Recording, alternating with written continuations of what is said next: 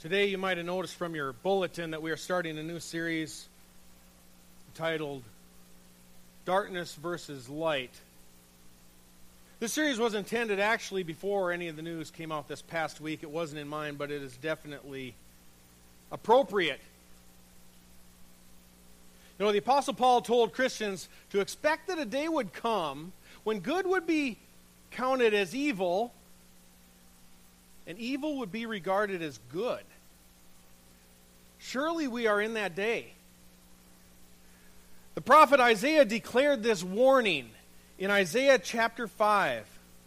Woe to those who call evil good and good evil, who substitute darkness for light and light for darkness, who substitute bitter for sweet and sweet for bitter.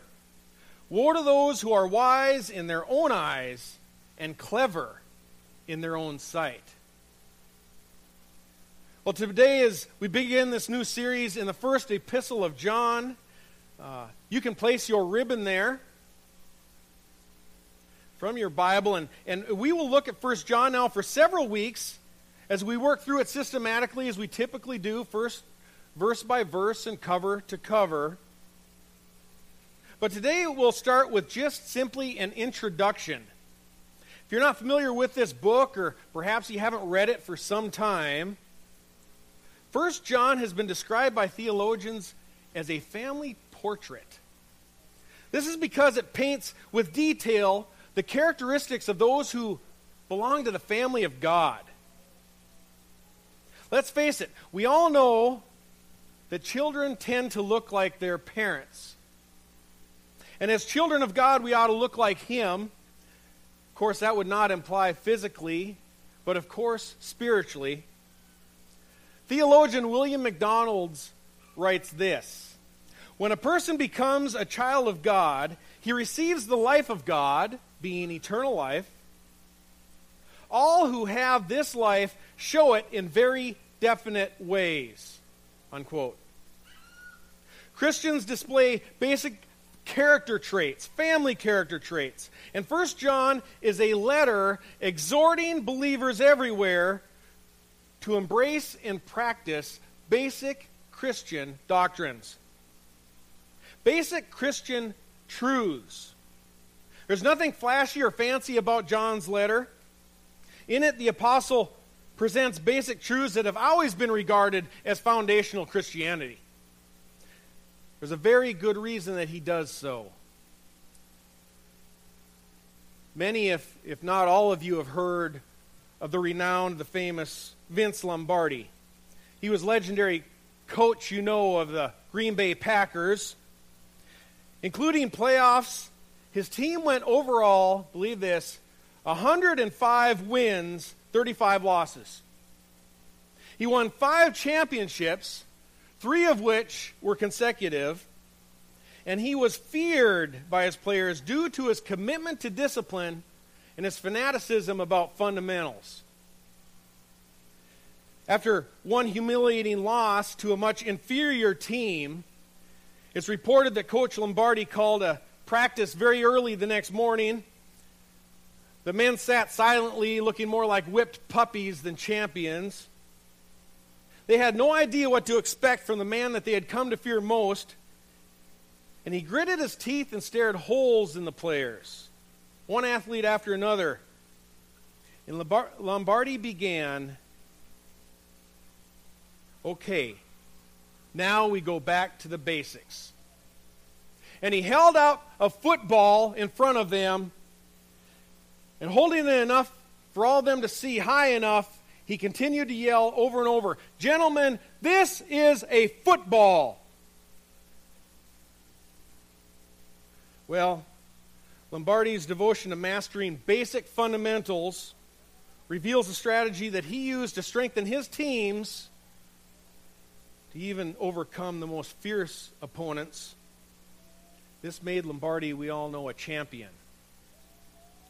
But if Vince Lombardi is the most recognized success figure in professional football, certainly without question, the most renowned champion at the collegiate level was coach of the UCLA basketball team, John Wooden. Under Wooden's leadership, UCLA, get this, won 10 national championships in a 12-year period. An unprecedented 7 of them were consecutive. At one point, they won 88 consecutive games, including 2 undefeated seasons. It's marvelous. And I actually happen to have a close acquaintance who played for Coach Wooden on Wooden's last 3 years, his last 3 seasons, in which they won 2 of those championships. And this individual told me that the formula for success employed by Coach Wooden was to be relentless in the fundamentals of basketball. Wooden started team practices with basics, and he ended team practices with basics. Mastering simple, straightforward basics: passing, guarding, defending, shooting, dribbling. You know, Wooden knew that his players were good, and he knew that they could make fancy dunks. But what he wanted to know was when a game was on the line, that they could make a clutch free throw to win a championship. Both Lombardi and Wooden recognize that you simply can't bypass the basics and then expect to win championships. You aren't going to win it with desperation, Hail Marys, and alley-oops. To become a consistent champion, you must return and remaster the fundamental principles again and again to overcome your adversaries. The Apostle Paul wrote to his young protege Timothy in 2 Timothy chapter 3. Continue in the things you have learned and become convinced of, knowing from whom you have learned them. And why? Paul says, because evil men and impostors will proceed from bad to worse, deceiving and being deceived. And earlier in chapter 2 in that same letter, Paul also writes, the things which you have heard from me in the presence of many witnesses, entrust these to faithful men who will be able to teach others also. Paul experienced that even during his lifetime, imposters were already infiltrating the church. He said that it was only going to progress from bad to worse. Jesus himself warned in Matthew chapter 7, a very familiar text. He said, beware of the false prophets who come to you in sheep's clothing, but inwardly are ravenous wolves. The impostors were wearing sheep's clothing. Jesus' half-brother Jude wrote, beloved, while I was making every effort to write to you about our common salvation, I felt the necessity to write to you appealing that you contend earnestly for the faith that was once for all handed down to the saints.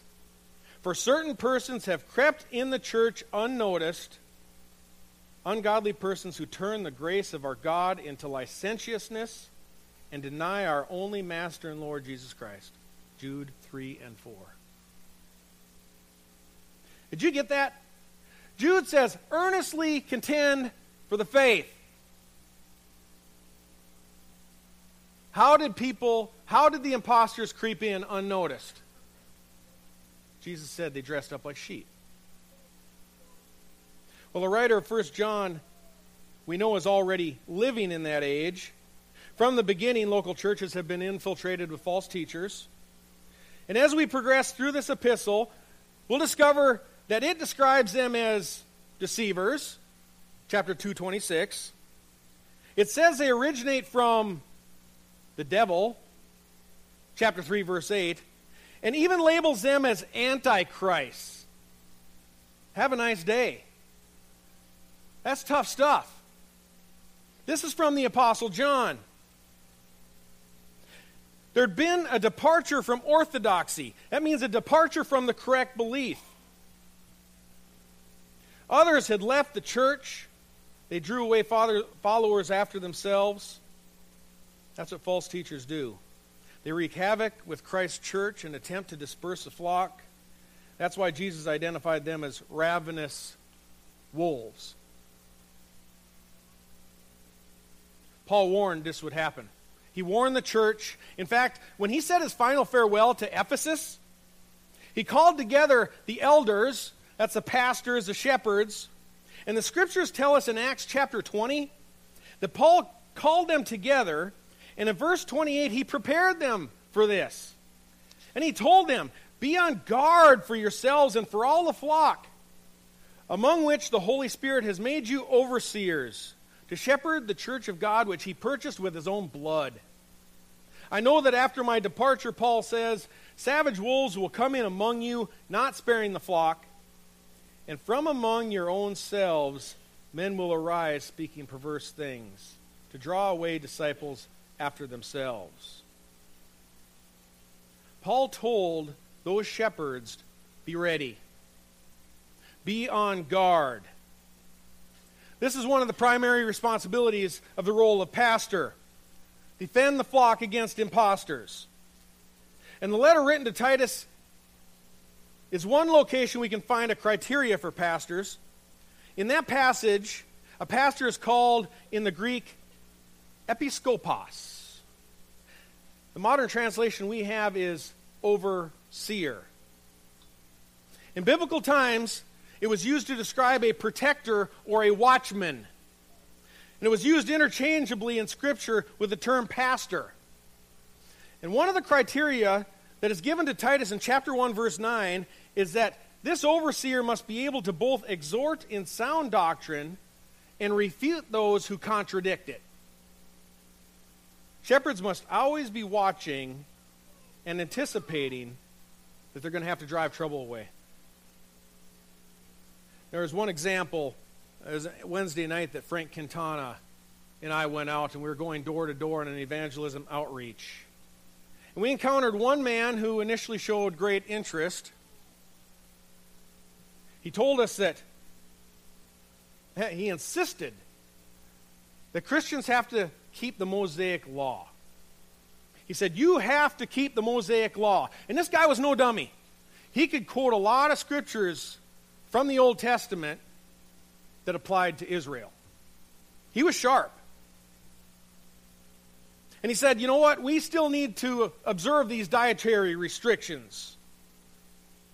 I quoted him Mark 7:19, where Jesus says, "Do you not understand that whatever goes into a man from the outside cannot defile him?" And that same text says that Jesus, in those words, made all foods clean. That's where we're at. All foods are clean. And then this man told us, Frank remembers, we need to keep the Sabbath day. We have to keep the seventh day, Saturday, as a Sabbath rest. I quoted to him what Paul tells us in Colossians chapter 2.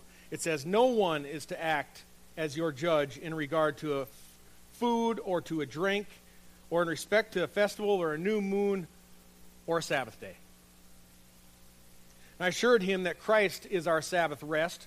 Hebrews assures us of that. And the man replied, "Oh, Paul of Tarsus, Saul of Tarsus." He said, "I don't recognize him as an apostle." Wow. Then he added, he goes, "You know what?" And he's a sharp guy. He said, "I think I'll stop by your church on Sunday." Frank and I told him, "No, if you're going to teach that, if that's what you're going to teach to the rest of the flock, you aren't welcome to come to our church."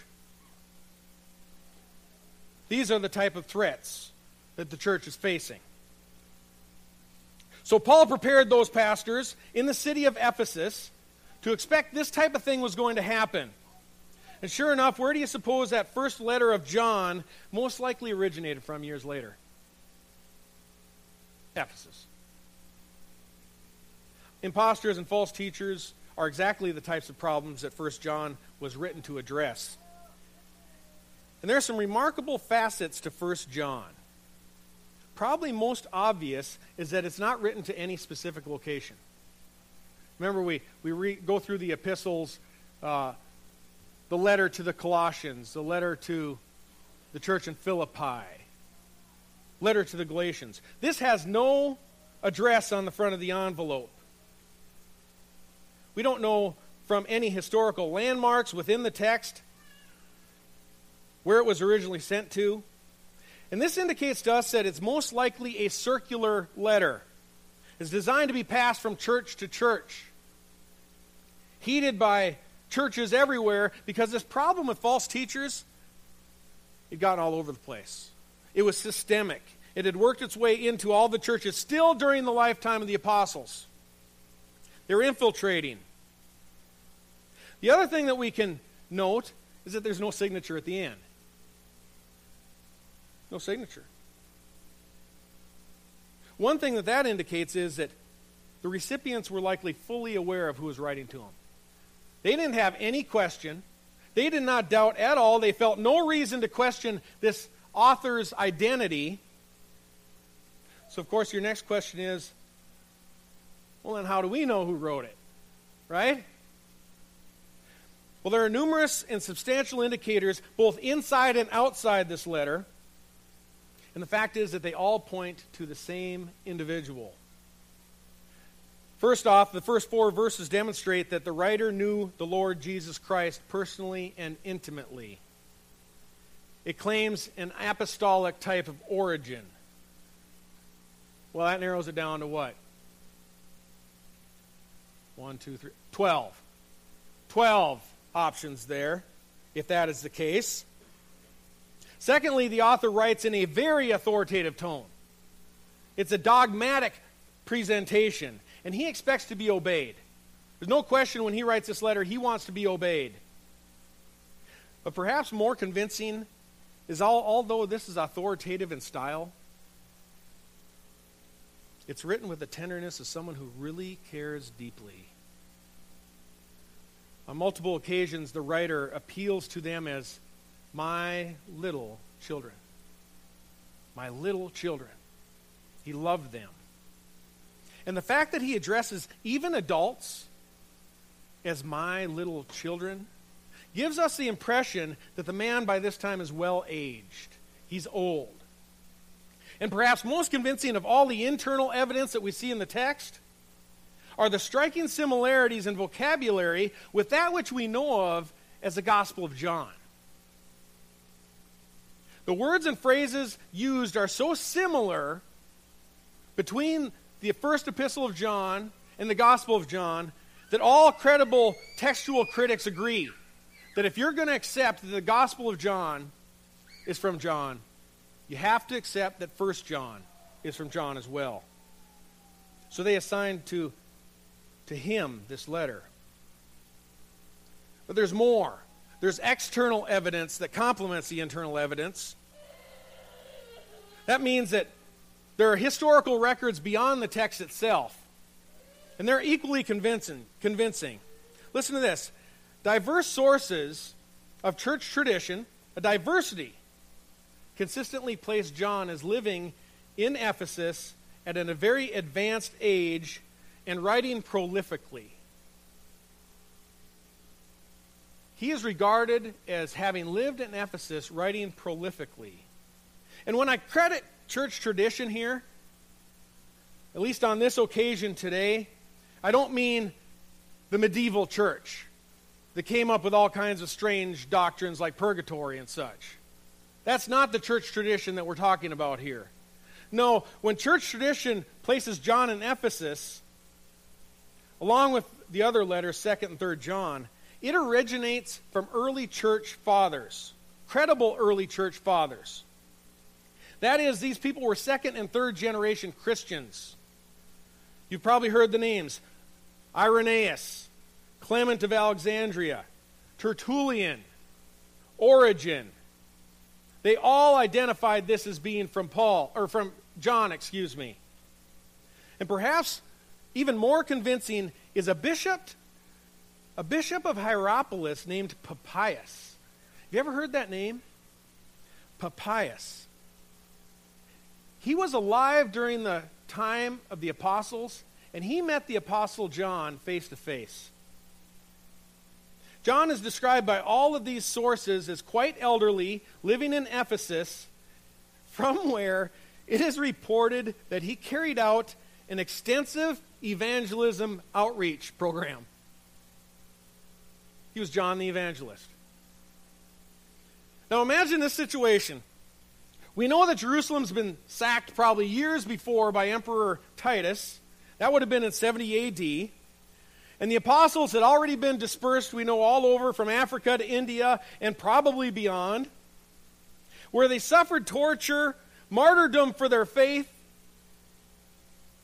By this time of this letter, quite probably somewhere between 85 and 95 A.D., John is the last remaining apostle. Older than most of his constituency, he decides he's going to pull up a beach chair right there next to the Aegean Sea, and he's going to get a good tan and sip on some of those fruity umbrella drinks.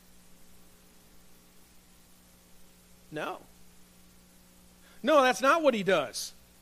You don't find anything that would resemble attitude among the apostles.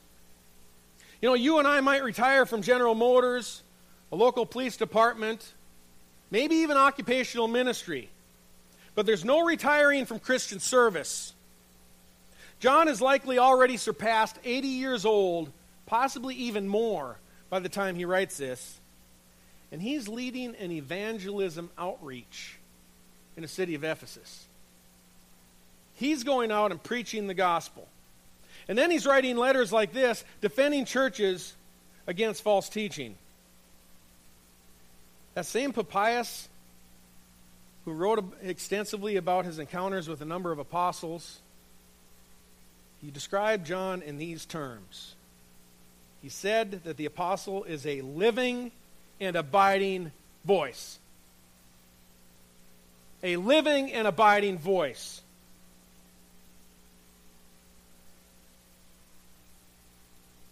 Are you committed to being a living and abiding voice? Are you committed that the next generation of Americans, the young generation, our children, are going to hear about Jesus Christ? That they're going to hear about the doctrine of substitution where he hung on the cross for our sins? Are you going to proclaim Jesus Christ and the truths about God and the Bible? The Apostle John was committed to be a living and abiding voice.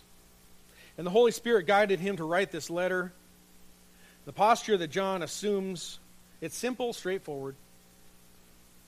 He calls the churches to return to basic, foundational doctrines. When there's an infiltration of deception, you reaffirm what's true from the beginning, that will be today, that will be tomorrow, and will be for eternity. The truth from the Scriptures. And the apostle states that these truths are divine. He restates them. He uses an approach of declaring a foundational truth, and then later on in the letter, bringing that same truth back and expanding more broadly on the topic, reaffirming it and expanding upon it in broader terms. So we're going to be able to review repeated themes in this letter. What have you and I learned about Scripture when we see things that are repeated? Whether it's a word or a concept or a theme. Repetition means it's very, very important. Anytime you see something in Scripture, whether it's a passage with a word repeated several times, it's very important. In this epistle, the information that John gives, he is indicating is immensely valuable. Immensely valuable. So what will we find on these pages? Well, first we're going to find out that a church is threatened. The church, capital C, the Church of Christ is threatened. That's already clear. It's threatened by those who are willingly trying to malign the truth about Christ. They propagate false concepts about Jesus. Is that a problem today? Are there people propagating false concepts about Jesus that don't appear on the Scriptures? There are entire denominations in America call themselves quote-unquote Christians that assert that Jesus is just dandy with you being a devoted Buddhist or a sincere Muslim. That's not the Jesus that appears on Scripture. Jesus said, I am the way, the truth, and the life. No one comes to the Father but through me. That's John 14:6. And then again in John chapter 3, verse 18, he's talking to a man named Nicodemus. Do you remember? And he tells Nicodemus, he who believes in the Son is not judged. He who does not believe has been judged already, because he has not believed in the name of the only begotten Son of God. And Jesus continues, this is the judgment, he says, that the light has come into the world, and men love darkness rather than the light, for their deeds, Jesus says, were evil.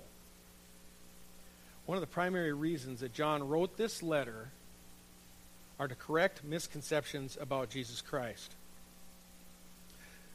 Another problem that was infiltrating the church during this time was diverse philosophies that likely became what is now known as Gnosticism. You heard that word, Gnosticism? The Greek term gnosis, it means knowledge. Knowledge.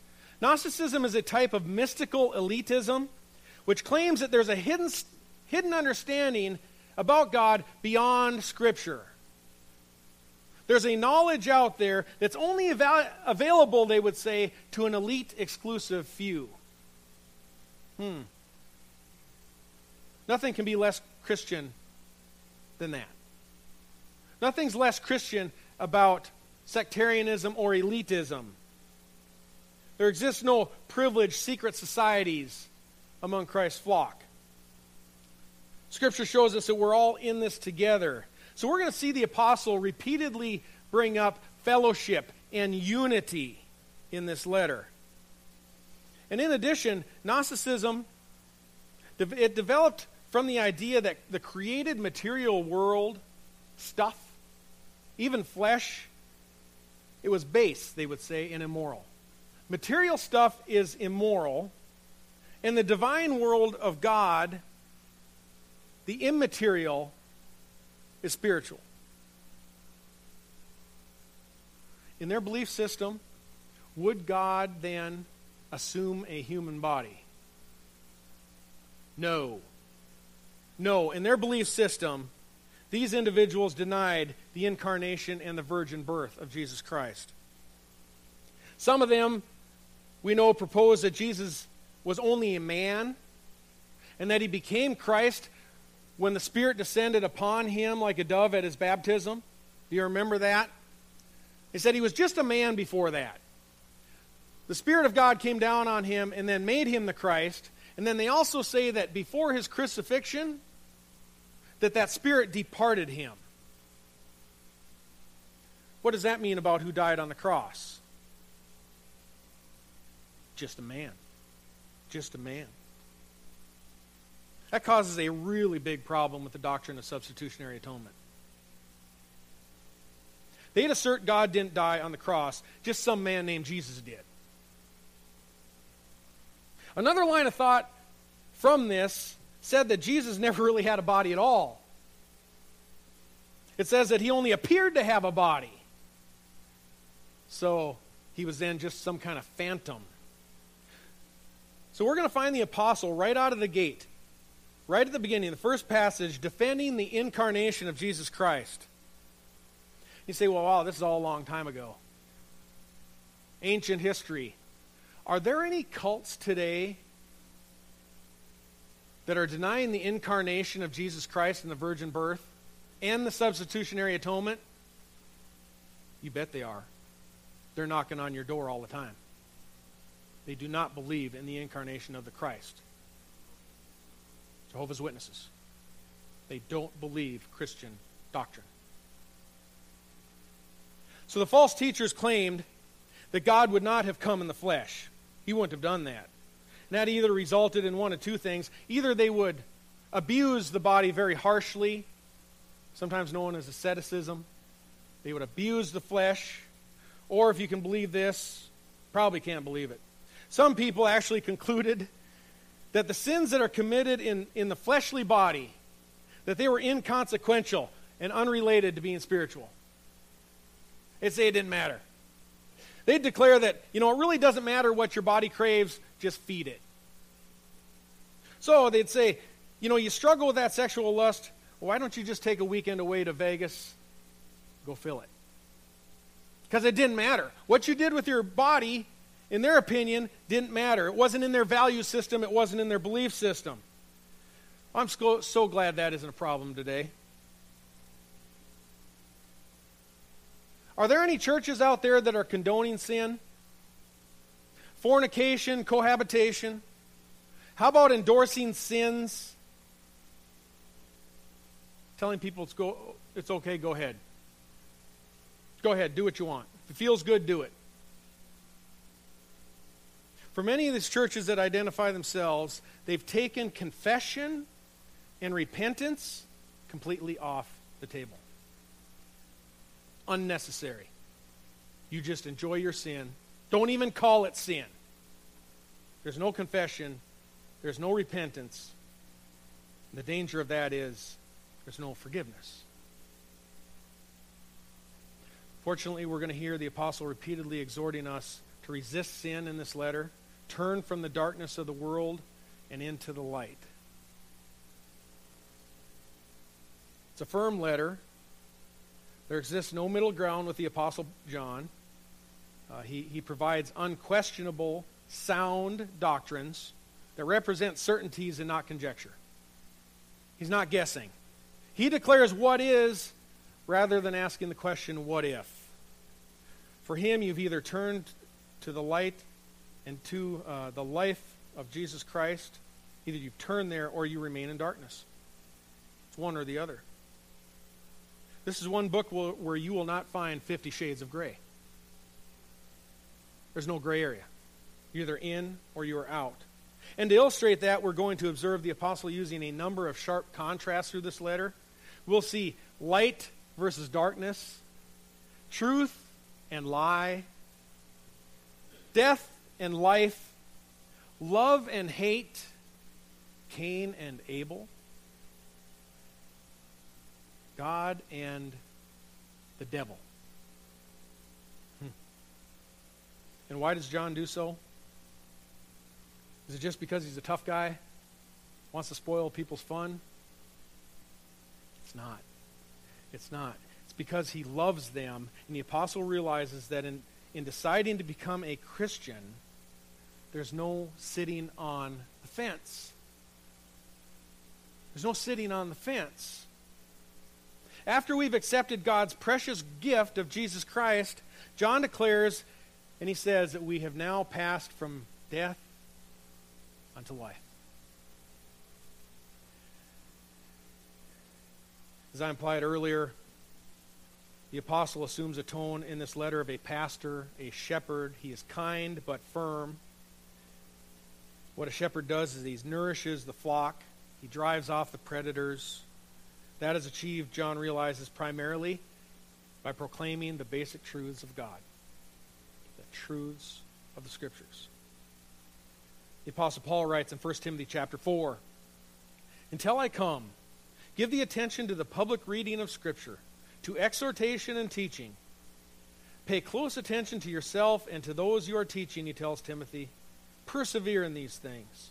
For as you do, you will ensure salvation both for yourself and for those who hear you." That's what we do at Port St. Lucie Bible Church. We proclaim the truth. John knows that truth purifies the church because faithful preaching of God's word is completely unpalatable to those who don't like it. They cannot digest the word when they're confronted with basic truths from Scripture. Many of the imposters at that point defect, and he saw that already. We'll see in chapter 2 that John writes, "They went out of us because they were not really of us. For if they'd been of us, they would have remained with us." So we're going to learn that the Apostle John is deeply concerned about the purity of the church, both doctrinally and morally. He's concerned about purity in a corporate sense, all of us together. He's concerned about purity as individuals. That is our sanctification, that we become more and more like Christ Jesus, more pure, more loving, more devoted, more kind. If you're visiting today, you're kind of wondering to yourself, why is this even important? It's because we live in a day and in an age where people who identify themselves as Christian, at least by name, mistakenly believe that devotion to Jesus Christ is an option. We live in an age where false religious leaders of all types and of all backgrounds deny the incarnation of Jesus Christ. Instead, they propose he was just a prophet, one of a number of prophets. That's a lie. He is the Christ, the Son of the living God. And thirdly, we live in a day where personal holiness among God's sheep is non-compulsory. Christians are being incorrectly taught that a little darkness, that's okay. Go for it. In fact, since Christ died for our sins anyhow, they might say, just go live it up. Why not? The first epistle of John is going to tell us why. And finally, we'll find there's an evangelistic tone to this letter. That means that through reading and studying this epistle, you and I come to understand God's holiness. We come to understand our own personal sinfulness, our separation from God, and Christ's majesty as he suffered and died in our place. So next week we will start fresh in verse 1, the first passage. And in the opening words we'll address the authenticity of Christ's deity and his humanity. If you're concerned about your neighbor, if you're concerned about your nation, this would be the time that you have an opportunity, starting a new book, to invite them to church. Bring them to church to hear about Jesus, to hear the Word of God, to sing about the doctrines of the faith and worship. Go out and do the work of an evangelist. And if this is your first time at Port St. Lucie Bible Church, or your first time possibly in a while, and you've been pondering yourself, I don't know what I'm going to do with Christ. Perhaps you've been lingering in the shadows of the darkness, wondering how to emerge out into the light. You need to place your faith in Jesus Christ today. Scripture says that today is the day of salvation. You don't wait. You don't know what tomorrow holds. You need to understand that God is offended by your sin. And don't worry about everybody else right now. Don't be thinking about how you've been offended by everybody else. That's not the issue here. It's time to acknowledge that you have offended God. We all have. You are the problem. But there's really, really good news. Jesus is a solution. There is a solution to all the sins, all the guilt, all the debt that you owe. He's the Savior of the world, folks. Jesus is the King. And as God's eternal Son, he came to earth. He was conceived by the power of the Holy Spirit, and he was born to a young virgin girl, free from inherited sin, and he lived the perfect sinless life that you and I have not been able to live. He did it. And the Father declared from heaven unto him, "This is my beloved Son, in whom I am well pleased." What would please God today, God the Father, that you'd put your faith in Christ? He is the sinless Savior. He's the Prince of Peace. He willingly offered himself to be beaten and bruised and nailed to a cross. He died offering to pay the penalty of your sins, if you will believe. That is the biblical demonstration of love. That God died for you, and you need to be reconciled to him. Love does not mean, is never defined in the Bible, that you just condone any type of immoral behavior. That's not love. In a way, that's a perverse form of hate, because you're not helping them to be reconciled to God. But Jesus paid that debt. He cried out with his final breath, "It is finished. On the third day he conquered the grave. He rose again to new life. Scripture says that anyone who believes in him will be revived to new life themselves, and they'll never perish. And here it is. God so loved the world that he gave his only begotten Son, so that whosoever will believe in him will never perish, but has everlasting life. Pray to him and receive him as your Savior today. You can pray something like this. Bow your heads. God, I know I'm a sinner. I'm convicted, Lord, of my sins. I know, Lord God, that you are holy, that you're pure, that you love righteousness, Lord God, because you sent your Son to die for those who are unrighteous, Lord, of which I'm one. Lord, I pray today that you would send Jesus Christ, the Holy Spirit, into my heart, Lord, help me to turn away from my darkness, Lord, and to honor Jesus in everything that I do. Lord, I pray that you'll strengthen me. Thank you, Lord, for forgiving me, and help me to live the rest of my life in a way that is honorable to your Son. In Jesus' name, amen.